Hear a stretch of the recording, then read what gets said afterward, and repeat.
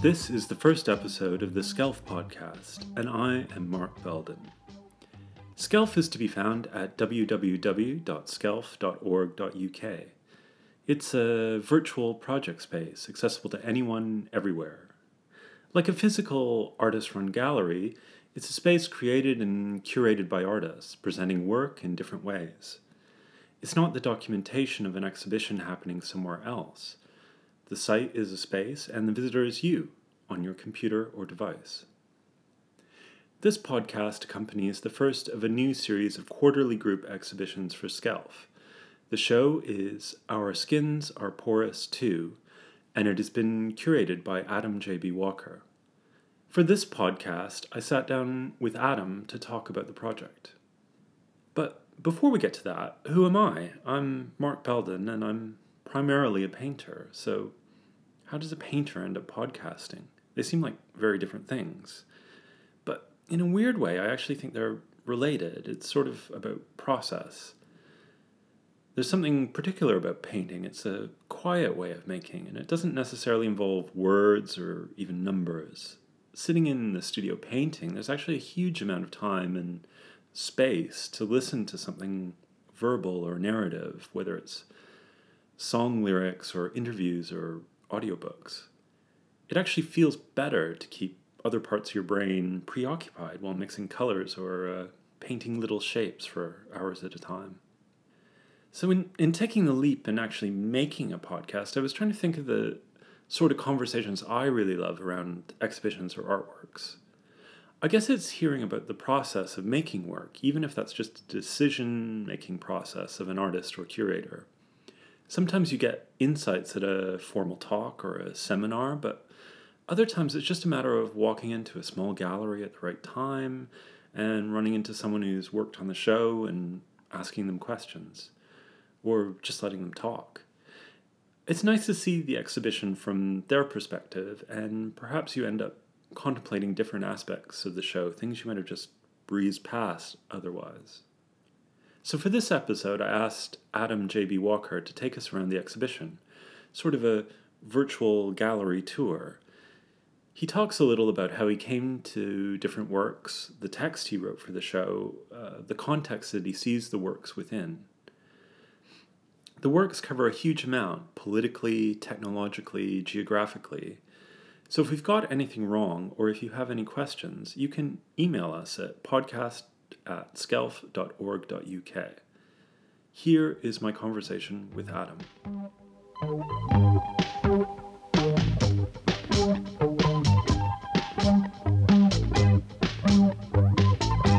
I'm really bad at summing up other people's practices, but I guess you're a London-based artist and you work across a variety of approaches, media. Yeah, I mean, I work with text a lot. Okay.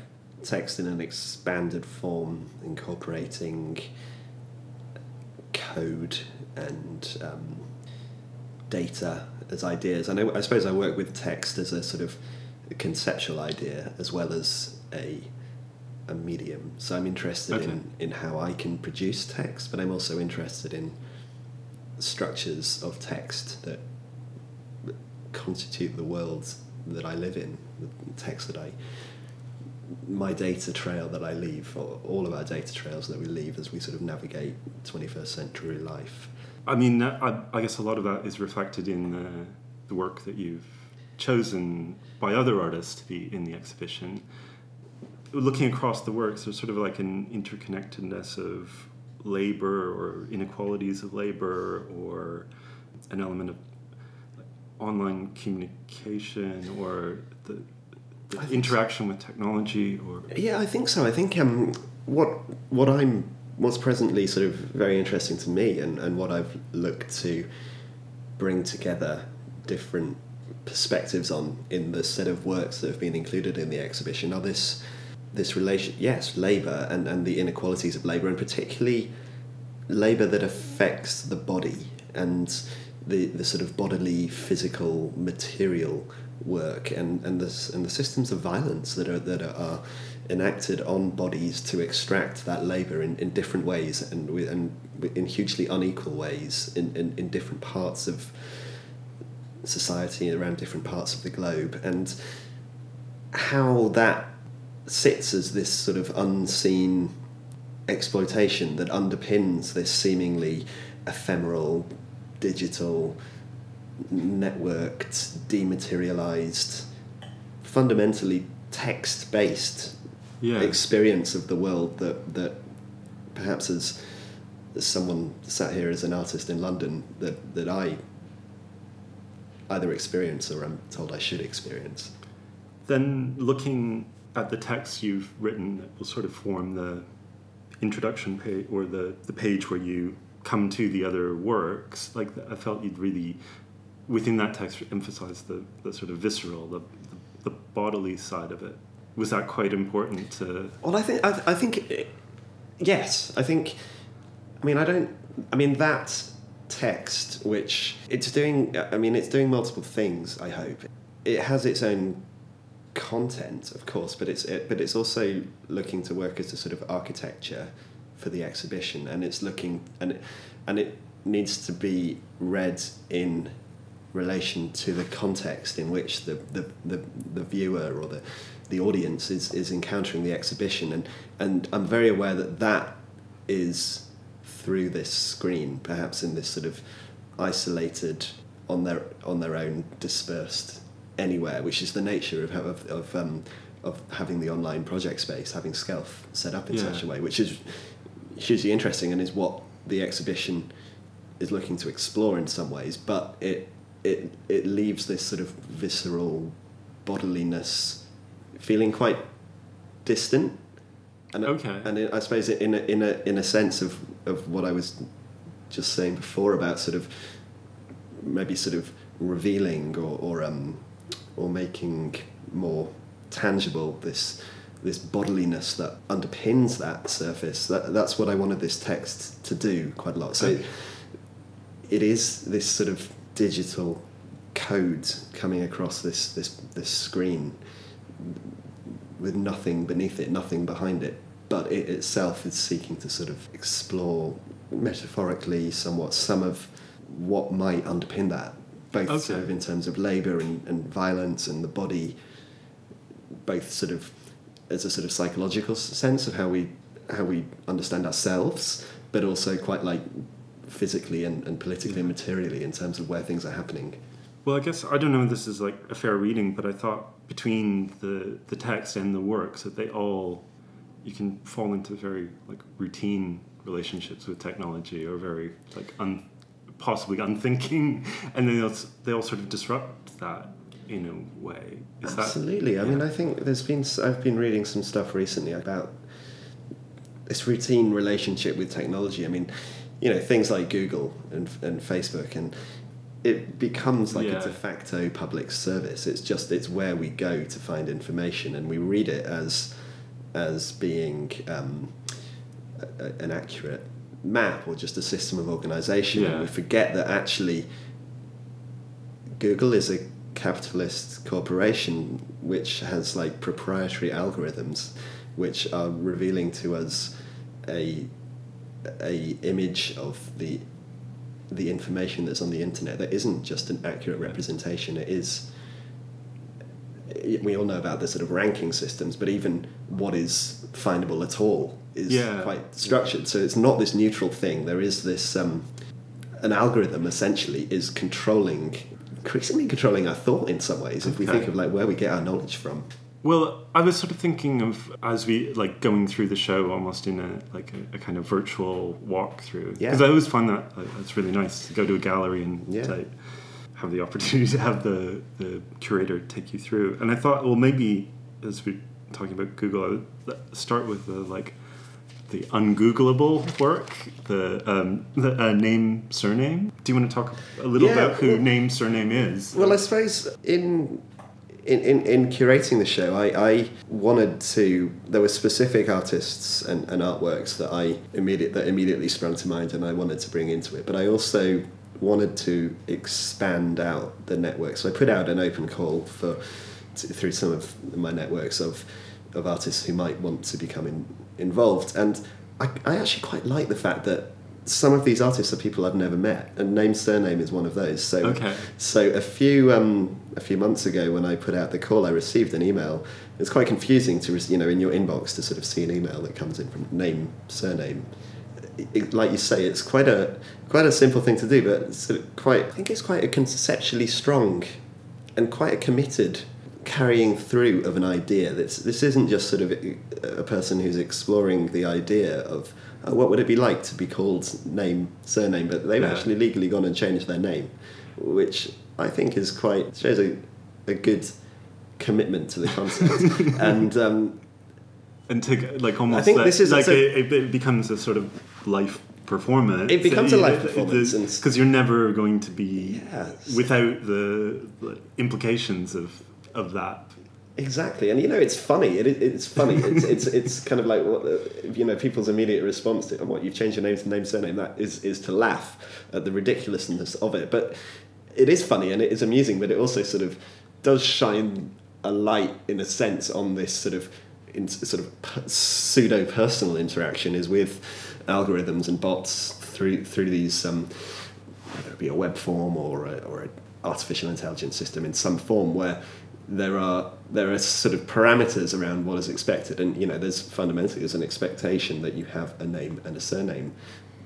What if your name and surname aren't name and surname? It starts to sort of mess with the systems of what is the parameter and what is the content that fits within it. And the conversation, it is a live performance, and the documentation of this interaction that he's had with his bank, trying to get a bank card in his with his new name is hilarious, but it shows some of the it has this element of humour, but it is part of, like you say, a live performance. I mean, when he initially got in touch with me and I received this email that sort of immediately sort of confused me somewhat, and then I read it and understood, and I was immediately thought this is great, this would fit really well within the exhibition. But my first question back to him was, okay, what is the actual non-object that is going to sit within the show?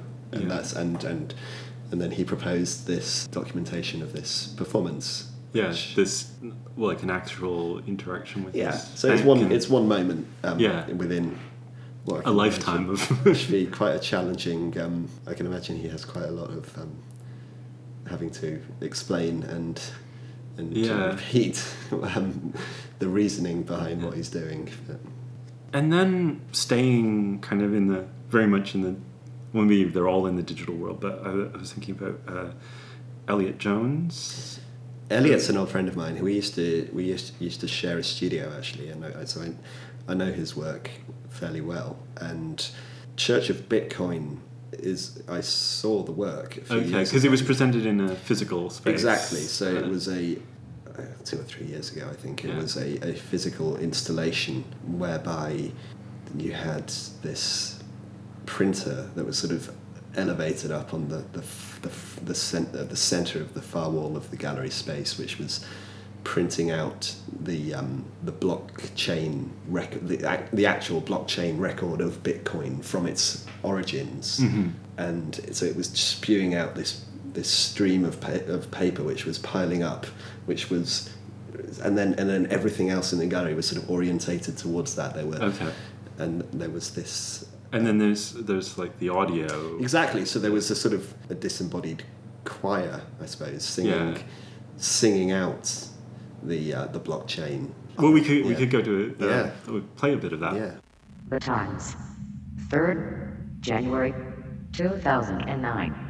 Chancellor on brink of second bailout for banks.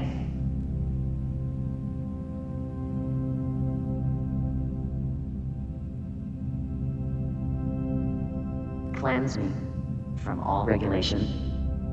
Free me from control. Welcome me into Bitcoin space. Call me by number. Individual, but unified. Connected with all users. I acknowledge one Bitcoin space in blockchain through the sacrifice of physical money. Make my true value grow. I believe in Satoshi Nakamoto, author of the white paper and the central sacrament of interpersonal transaction. through blockchain, with blockchain, and in blockchain, in the unity of Bitcoin space, through the holy sacrament of interpersonal transaction, for us, and for our transactions, the nonce is revealed. It is verified by SHA-256, and becomes a new block. Its value will ascend in glory, and Bitcoin space will have no end.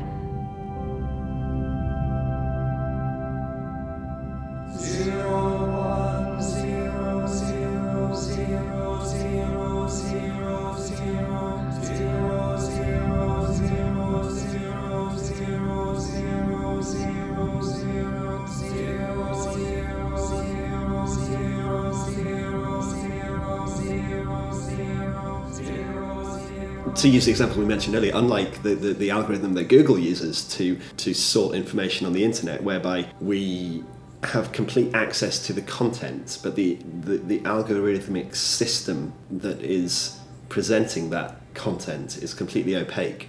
With Bitcoin, we've in a sense got the opposite, where the blockchain, which is what constitutes Bitcoin, to have a Bitcoin, you have to have that blockchain, but your ownership of it is also written into it. So it sort of constitutes what it is. It constitutes its sort of past, and it constitutes its ownership, and it itself is the medium of exchange. So all these things are collapsed into one.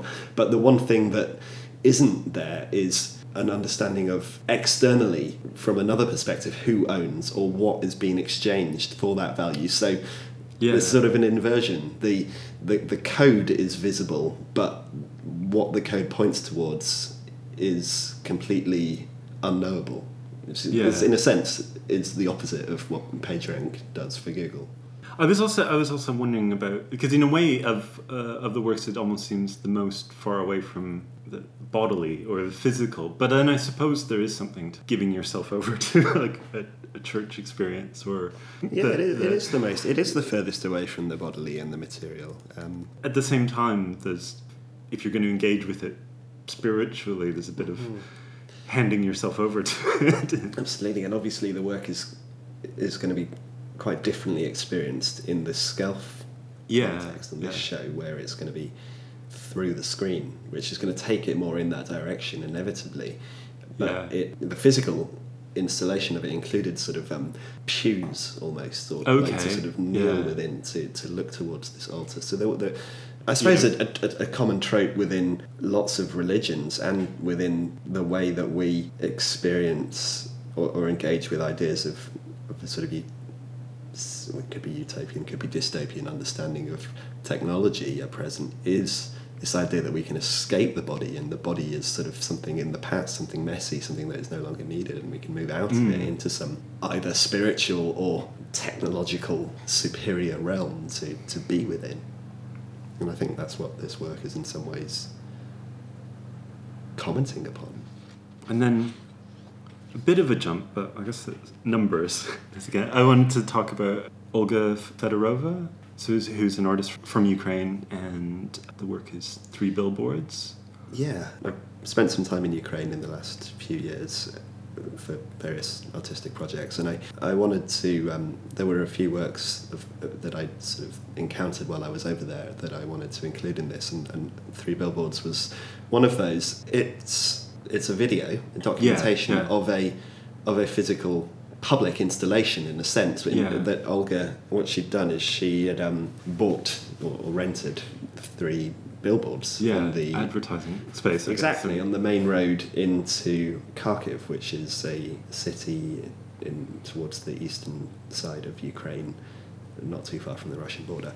And so you see this. I find there's something quite interesting in sort of the language and the symbols, and obviously in Ukraine you see all these other billboards, and there's this sense of wild, rampant capitalism of sort of this sort of what otherwise could be quite a sort of beautiful landscape either side of this road being filled with these adverts for different products, and then you have these 3 that are plain white but with these simple numbers, and perhaps there's something interesting or not in the number being something that some of the other billboards that flash up at the beginning of the video, a lot of them are in Cyrillic. Exactly, they're in Cyrillic. And then it was like you're sort of going through, and as someone who doesn't read Cyrillic, it's this impenetrable code to me. It's almost a more broadly adopted code is numbers that. And then you're bringing it in. I mean, I think it points towards the financial transaction of the renting of these billboards, which is such a sort of procedural thing. Anyone, I would imagine, it's purely going to be market orientated. Whoever bids and buys the period of ownership of that billboard, they can display whatever they want, more or less. And these numbers that just repeat endlessly and go nowhere. But this very specific site, you have this strong sense of, like you say, with the Cyrillic alphabet, with the snowy landscape being somewhere other than here. It's not clear necessarily where it is, but it's somewhere in Eastern Europe or Eurasia, the former Soviet territory, which has a strong sense of otherness to someone sat as a sort of, to use a possibly problematic term, Westerner, to be sat here seeing that, but then it's being brought. That very located site is then brought into this space of anywhereness and access from anywhere in this digital. It's a busy road. I think if you were driving on say the M4 into London and you had 3 big billboards that just went 3, 2, 1, you might think it was a viral advertising campaign or something that was going to manifest into something later, but to have it just going nowhere. I think it's quite interesting, and then in the video documentation. But I guess there's obviously these two very different kind of audience or presentations. Very different audiences, one, the driver who may not have any context of what it is, and then if you find it online, then it's relates back to her other practice. And being in this show, it certainly sets it in a very different context to that. I mean, I guess that's quite a quiet, subtle piece. And another one that I wanted to talk about was Shiraz, who's London-based but Israeli, born in Israel. And so in the show, it'll be like a series of photographs of the landscape. It's a work called Mirage, which is, a mirage, obviously, we know as a sort of seeing something that isn't there, this sort of optical thing that happens in the brain in the desert. But it also was the name of the principal fighter jet that the Israeli Air Force were using during the 6-Day War. Which is what the work links to. The images that sort of are quite intriguing and can pull the eye in, but then this sort of context around the images is what I find particularly interesting, and what made me want to include them in the exhibition, which is this fascinating idea that these were sites which were consecrated to be used as burial grounds, essentially, for the mass casualties that the Israeli state foresaw were going to be incurred through the 6-Day War. Well, and I guess the 6-Day War, it was 1967, and I think the speed of Israel's victory surprised all sides. I think it's the fair way to say it. So they'd been anticipating more casualties than they actually incurred. So there's... But I think the work, exactly, and they had all these much larger Arab armies around them, and they really defeated them all. But I think the work brings together this interesting assemblage of ideas of nationalism, religion, sight, the physicality of the body encapsulated in death, and it. And do you know, are all of these spaces still left aside or set aside now? I don't know to what extent they're set aside. I think they are sort of quite invisible unless you sort of happen to know. I mean, she says that there were very few witnesses or people that sort of hold that memory. It's sort of fairly forgotten about largely. They're not made public in a big way. It's sort of quite brushed aside kind of thing that was never used and isn't really acknowledged particularly. So I thought I might move from something very quiet to something quite noisy. And the Timothy Capes piece, Make Your Admin Noisy as Hell. Is that correct?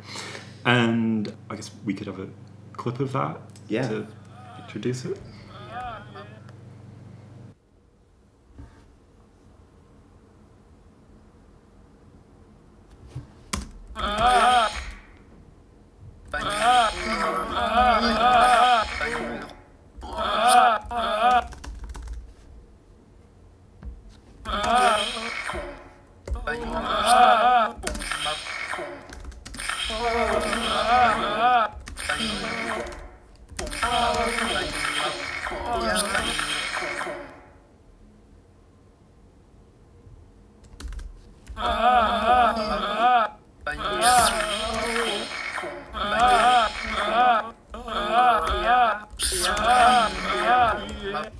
Well, I liked his phrase that he said that it came from a series of reflective listening sessions I did in libraries and cafes, and that feels like, especially in London at the moment, that's a very everyday experience of watching other people work and the sort of I think so. The sounds they generate while they work. And I think that's the interesting thing for me about this piece, because it points towards what there is still a lot of material physical labour that goes on in terms of building and maintaining the equipment and machinery and systems that we all live within. But often that is, as an artist living in London, or as a sort of creative worker or whatever, that is something that feels quite distant. It's either in another part of you sit in London here and you've got the city as this edifice, which is all people sat in front of computer screens these days, and you've got basically everyone sat in front of computer screens doing things more or less much like we're in my studio at the moment, and if I look to the window opposite, there's people sat at computer screens, and I can't really tell whether they could be designing a building or a pamphlet. I don't really. There's a real disconnect from the outside of it. There's a sense of like that's the optimum, perhaps freelance, fluid, creative, opportunistic post-Fordist worker who can sort of just jump in and contribute their intellectual productivity to a task, and it gets read as not being this physical bodily thing. It's read as this like quite clean thing that's very separate from that kind of work. And then, but of course, especially if we think about things like, I mean, a call centre would be a good example. Like these, in a sense, they're not that different necessarily from factories. So what Timothy's done, where he's sort of really emphasising the bodiliness, the work of spending 8 hours a day sat hunched over a computer isn't. I mean, it's not the same as being down a coal mine. Of course not. It's nothing like that. But it's also has physical implications. And the idea is that like if you typed and used the keyboard would so what he's done is he's recorded these sort of grunts and groans and sighs of exasperation, and his background is in sound, so he has then spliced up these elements of actual recorded sound and somehow mapped them onto his laptop keyboard. So now when he types on his laptop, I mean, presumably he can turn the sound on or something when he wants to, but he can go either for his own personal listening or perhaps go into one of these sites, like a cafe or a library or wherever. Yeah. And as he types, as he works, as he does that work, this cacophony of sighs and grunts and sounds of exasperation and work in that context are played out by his computer. Yeah. It's a consequence of the sheer vast expense of having a private space to work in a city like London. So we're all put into this close proximity where we have to listen to one another. We all try and put on this performance of being silent, but actually, if you listen closely, there's all this. Yeah, I did think it would really, as if it were widely adopted, it would change a WeWork space really. That's true. Yeah. Quite quite radically. I guess someone else is so Timothy is sort of working with sound or back and forth between music and kind of art practice. But also Bogdan Moroz. Yeah. It's The Mountain Stands High, which is it's two different Ukrainian songs with the same title.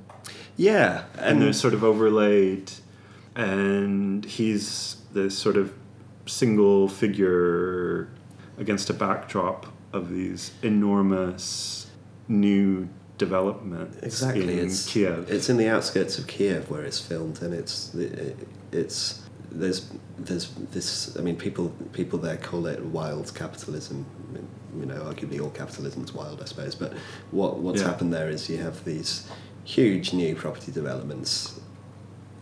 You know, as obviously post 1991, there's been various booms and crashes, but a lot of people looking to buy their own property for the first time. Yeah. So, and people have sort of speculated on that, and so you have these huge developments being thrown up, often not particularly well connected into the centre of the city or jobs or anything. And this is an example of one which has been built and is largely uninhabited. It's this ghost town where there's these sort of canyon-like walls of flats are there. You know, we're used to stories in London of sort of apartments being just bought as these privately held sources, like stores of wealth, which then increase and never even lived in, but become this commodity of exchange and speculation. I think my understanding, I'm sure some of that is the same in somewhere like Kiev, but maybe I was just sort of maybe within the context of the show, I was just reading it as again like sort of this like one body against the large scale development, or that kind of. And there's this. I'm not sure whether that went into the original work, but I was just thinking. I think it is. I think it does. And there's the way he's this figure all in black, sort of being filmed from quite a low angle in quite a lot of the shots, sort of coming up in the very centre of the screen. I think it connects to some of the ideas of a ceremony or a religious act. Sort of a priest-like figure almost. I think it links to this idea that's perhaps in, say, Church of Bitcoin, where there's this sense of like trying to escape or transcend or go beyond a context.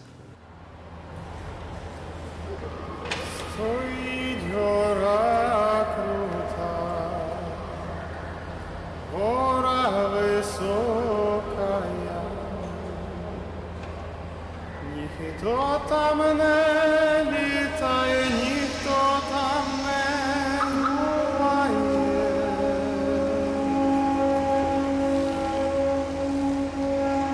Окроме сокола.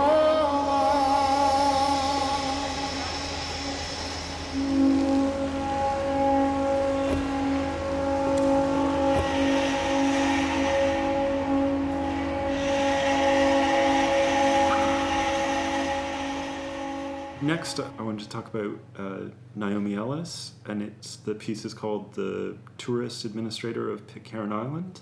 When you first showed me this piece, I was like, oh, what is Pitcairn Island? I don't... It was like, I know the name, I just can't give it like context. I guess it's like the island settled by the mutineers from the Bounty, like Mutiny on the Bounty. And I guess, like almost before getting to the piece, I was thinking about this whole, I guess their mission was like to take breadfruit from Tahiti to the West Indies. And it was sort of this sort of British Empire scheme. And, well, I think sort of what then happened is quite well known, or the subject of a couple of movies at least. But yeah, I was thinking about, maybe then was thinking about just Pitcairn Island in the context of work, you know, or labor, and that this idea of just, oh, we'll take some plants from here and we'll put it there, that probably sounded like a very easy idea in an office in London. Where but then it an kind island of on one side of the planet may as well be one on another anyway. Yeah, and it's, oh no, it's not going to be like months and months on a ship and everybody like disgruntled. And the image, as far as I can tell, is like Bounty Bay, which is when they settled on the island and decided they could stay there, they like scuttled and burnt the remains of the boat so they wouldn't be found. So that is like under the water in the picture, or it's like literally kind of beneath the surface in the image. Which is interesting. I suppose this Yeah. is, it points back towards, we're dispersed at our screens, encountering this exhibition now via this interconnected global network. This was a previous interconnected global network. Things took months rather than milliseconds, but Yeah. it was this idea of like someone sat in an office in London could be like just notionally making decisions which had these effects that rippled out and affected places all around the world. It's not that different in some ways. Possibly Naomi's interest was more in the current Yeah, well, in the conversation, remoteness, or in the conversation that's recounted, I mean, there's this discussion of like the lack of connectivity, the way it is this place that is where the internet is very expensive, very slow relative to maybe what we take for granted elsewhere. And I suppose a sort of romantic idea, perhaps, that the image maybe suggests too, that this is a sort of paradise where one can escape the modern world, or the postmodern world. But what that means in terms of what is it like to be in this remote place of real, in some ways, isolation. Yeah, and I mean, she also, is it Melva, the administrator, she also talks about, there's often like, oh, sorry, I didn't get your email, I've been like out working, like, because I think currently there are about maybe 50 people on the whole island, so that idea that, that you might have multiple jobs as a resident just to keep things functional. Things going in such a small society. Yeah, and I guess that sort of the expense and the difficulty of like internet connectivity is there's this sort of aligning of the economic infrastructural reality of the creation of this piece that is basically spanning opposite sides of the planet, and what we sort of, the way we sort of forget about the technological and economic implications of that, because it's just has become reduced to sort of something instantaneous and something free in the sort of connected world. No, I found it like listening to it really took apart my like assumptions about that wherever you are, something will bounce off of a satellite and land on your computer. It's in the content, but it's also in the economics of the production of the work. Sort of not knowing. And then I guess as the piece goes on, from the beginning has the image, and she's manipulating clay on a tabletop. Yeah, the image is being projected onto clay, and you see these hands, which presume are Naomi's, which are working into this clay and creating these shadows and deformations of the image as we see it, which has this inference of this sense of physical touch, obviously, and bodily, fleshy materials being sort of strongly grasped and manipulated, which is so radically different from this trans-global exchange that's also going on. But then perhaps hints to the materiality of work that is required there close to home in a place where you have 50 people living on an island. And, you've got to get food on the table. And sort of those. I'm sure there's a point where she's people are out like fishing or exactly repairing roofs, or like it's like there's much more immediate somatic concerns. Or even if you are living in this technological world, you need to like maintain actual physical connections and keep things dry, your computer dry, and like do your laundry. And I felt like also the sort of the hand manipulation felt like it kind of tied it back to the kind of your text and the larger themes of the show. Yeah. Hi, Naomi. My apologies. I did receive your previous email. This has been an incredibly busy time on Pitcairn. We have been inundated by tourists. The last one's leaving here on Sunday this week. I don't think I can adequately describe to you what an impact that has on our small community.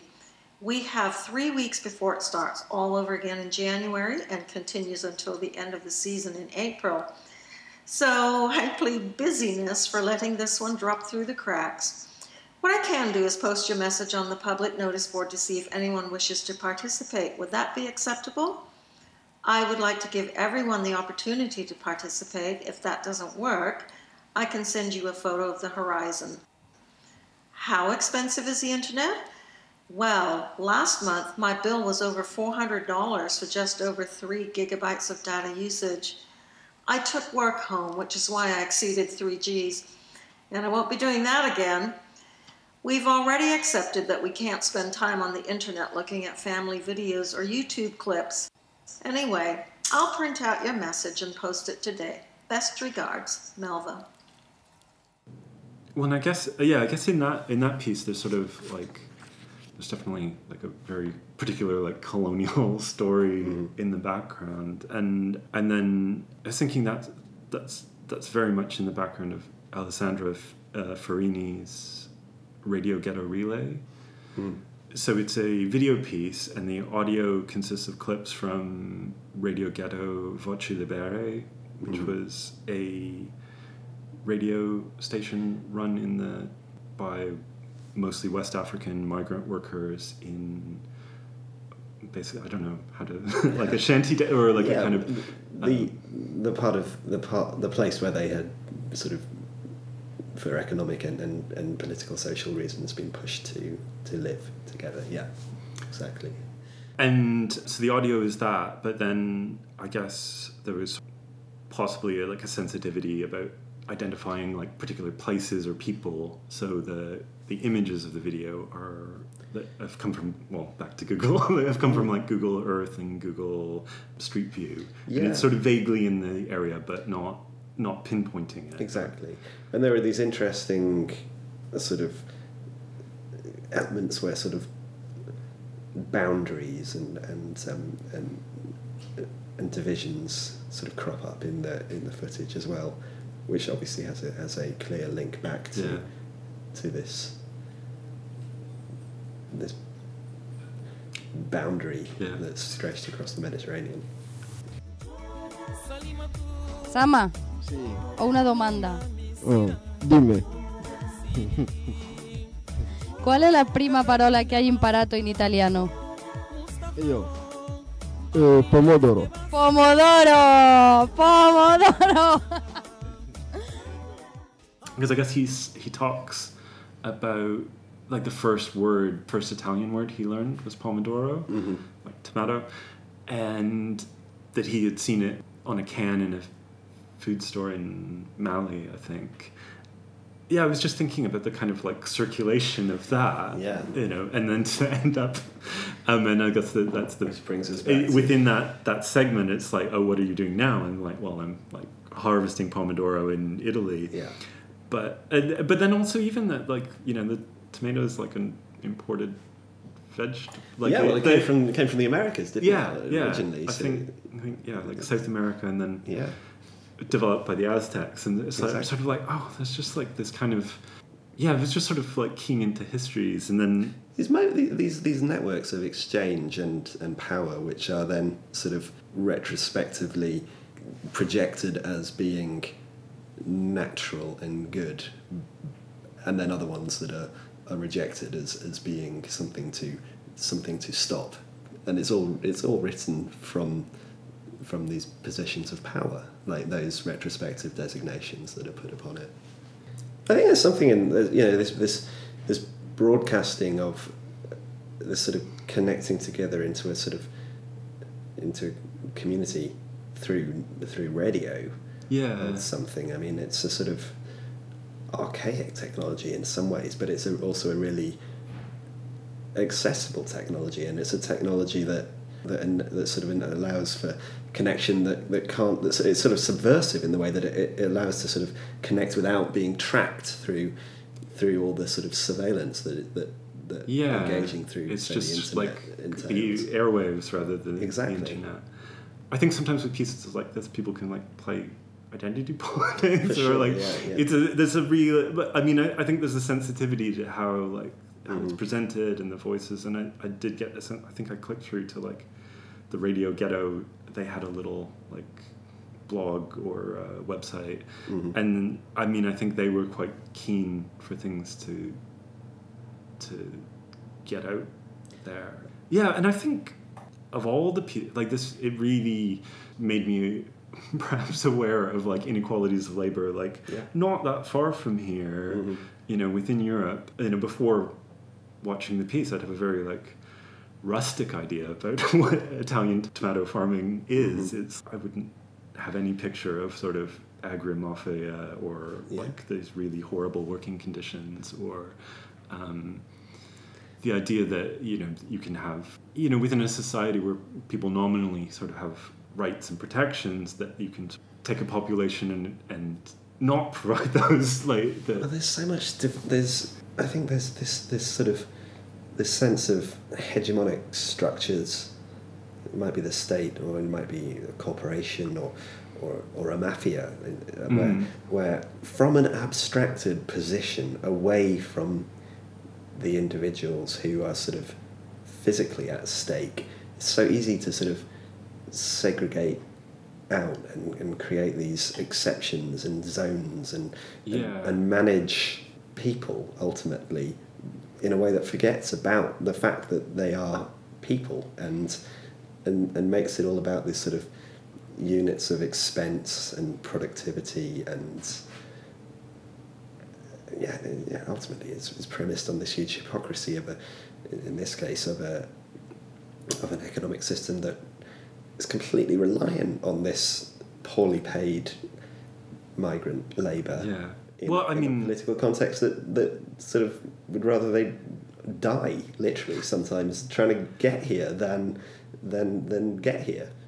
Well, I mean, I think all of this is very present in the UK, the discussions around Brexit and things, and that there's a fear of migration when the system is built on migration, and it actually feels like, how do you reconcile those two ideas to yourself, I guess. Yeah. There are these images that are presented as being these realities that hide systems of profound inequality behind them, ultimately, and an inequality that is really viscerally enacted on the body.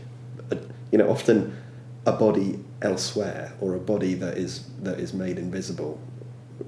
Probably, often a female body, or a black or brown body, or a working class body, whatever working class means these days. But it's Also, this radio station also probably feels like, if you were there, this is the best moment of this is doing something that's sort of subverting the expectations. This is doing something you want to do. Like, this is communicating with other people. This is like And then I guess sort of more generally, after like looking at the work specifically, I was wondering, because you've spent a lot of time recently sort of working on different projects in Ukraine and Turkey. Do you think that changed or shaped your approach to some of these things, or? Yeah, I think it has. I mean, things like my experience in Ukraine, I think part of thinking about things like in the abstract and thinking about like I've been discussing the sort of the abstract image of this ephemeral digitized life that is sort of valorized, and ignoring what's beneath that. I think if I think about the time I've spent in Ukraine, I think this made me reflect a lot on the artist residency, which is a sort of parallel of that in a sense of like the artist, this idea, this sort of quite very romantic notion of the artist going into a new site and sort of being able to sort of take off from their life and be there and sort of reflect on it and offer something insightful through that experience. For me, it's quite problematic in terms of the presumptions it makes of this figure of the artist, and also the relationship it sets up between artist and site, which is in some ways quite asymmetric.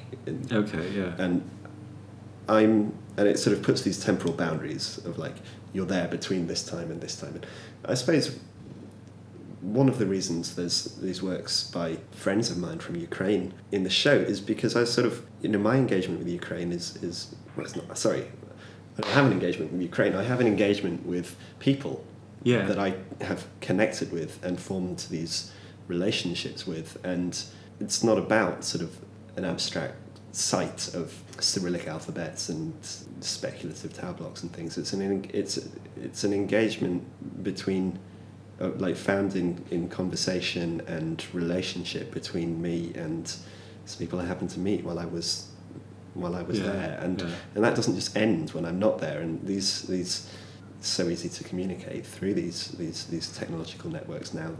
This relationship continues and it continues through to having these works in the show. So there's something that's just one example. I'm trying to connect it into the show. And then we've just been talking about migration. In Turkey, I spent time very near the Syrian border and I ended up creating some work that reflected on that and reflected on a range of things around sort of my position as an artist, being someone from Europe with regard to Turkey and migration and Syria and repression and censorship of free speech in Turkey, which I think certainly has sort of attuned my thinking to some of the ideas that a work like Radio Ghetto Relay throws up. Yeah. And then more generally, I suppose, across places like Turkey and in Ukraine, this outsourcing of labour away to these distant places. And I suppose, we historically think of production of objects, a car factory or a factory making something being outsourced to somewhere distant where labour is cheaper. But this sort of more recent nearshore offshoring of labour, where it's actually skilled labour, it's really skilled digital labour in coding and creating architectural renderings and things, that is being done increasingly in places like Ukraine. I know it's being done in places like Ukraine. It may also be being done in Turkey. I'm sure it is. I don't know quite so much about that context. But, and then there's this sort of like, actually it makes sense for it to be there. Labour's cheaper, but there's these other material spatial things at play of actually sort of things like the time zone being fairly close. So you can have this sort of interaction with an office in London or Paris or wherever as well. If I take something like this edifice that is the global interconnected neoliberal capitalist technologically infrastructured system that I am faced with in life and which I can't not engage through and with, then if I want to make my own work or curate an exhibition like this one that seeks to, in some small way, question aspects of that, then there may be ethical concerns in doing that, but there's also a huge ethical concern in doing nothing, I would say. And there's a huge sort of political impotency in doing nothing, and there's that's what I felt with like Radio Ghetto Relay. That it brought up all of these issues, but like to not bring them up is more problematic. Absolutely.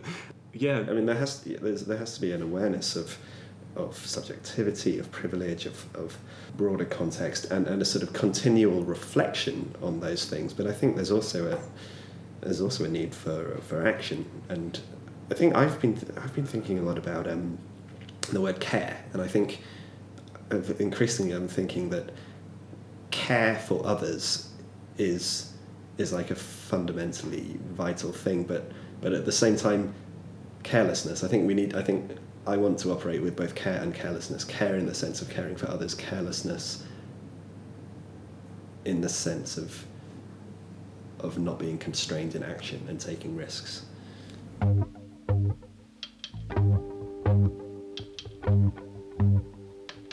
So that's all for the first episode of the Skelf podcast. I'd like to thank Adam J.B. Walker for taking the time to sit down and talk us through the exhibition. And I'd also like to thank all the artists in the show, name, surname, Elliot Jones, Olga Fedorova, Shir Raz, Timothy Cape, Bogdan Moroz, Naomi Ellis, and Alessandra Farini. The show, Our Skins Are Porous Too, will be on the Skelf website from the 16th of January to the 16th of April 2019, and archived thereafter. Music on this episode is courtesy of the Cleaners from Venus and the Free Music Archive. We also heard audio extracts of pieces by Elliot Jones, Timothy Cape, Bogdan Moroz, Naomi Ellis, and Alessandra Farini. I am Mark Belden. I'd like to send a big thank you to Claire and everyone behind the scenes at Skelf.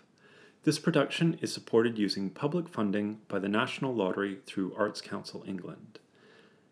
Skelf is at www.skelf.org.uk, and all the past exhibitions are archived there. You can email us at podcast@skelf.org.uk. Listen or subscribe wherever you get your podcasts. Episode 2 will accompany the next exhibition in April 2019. See you then.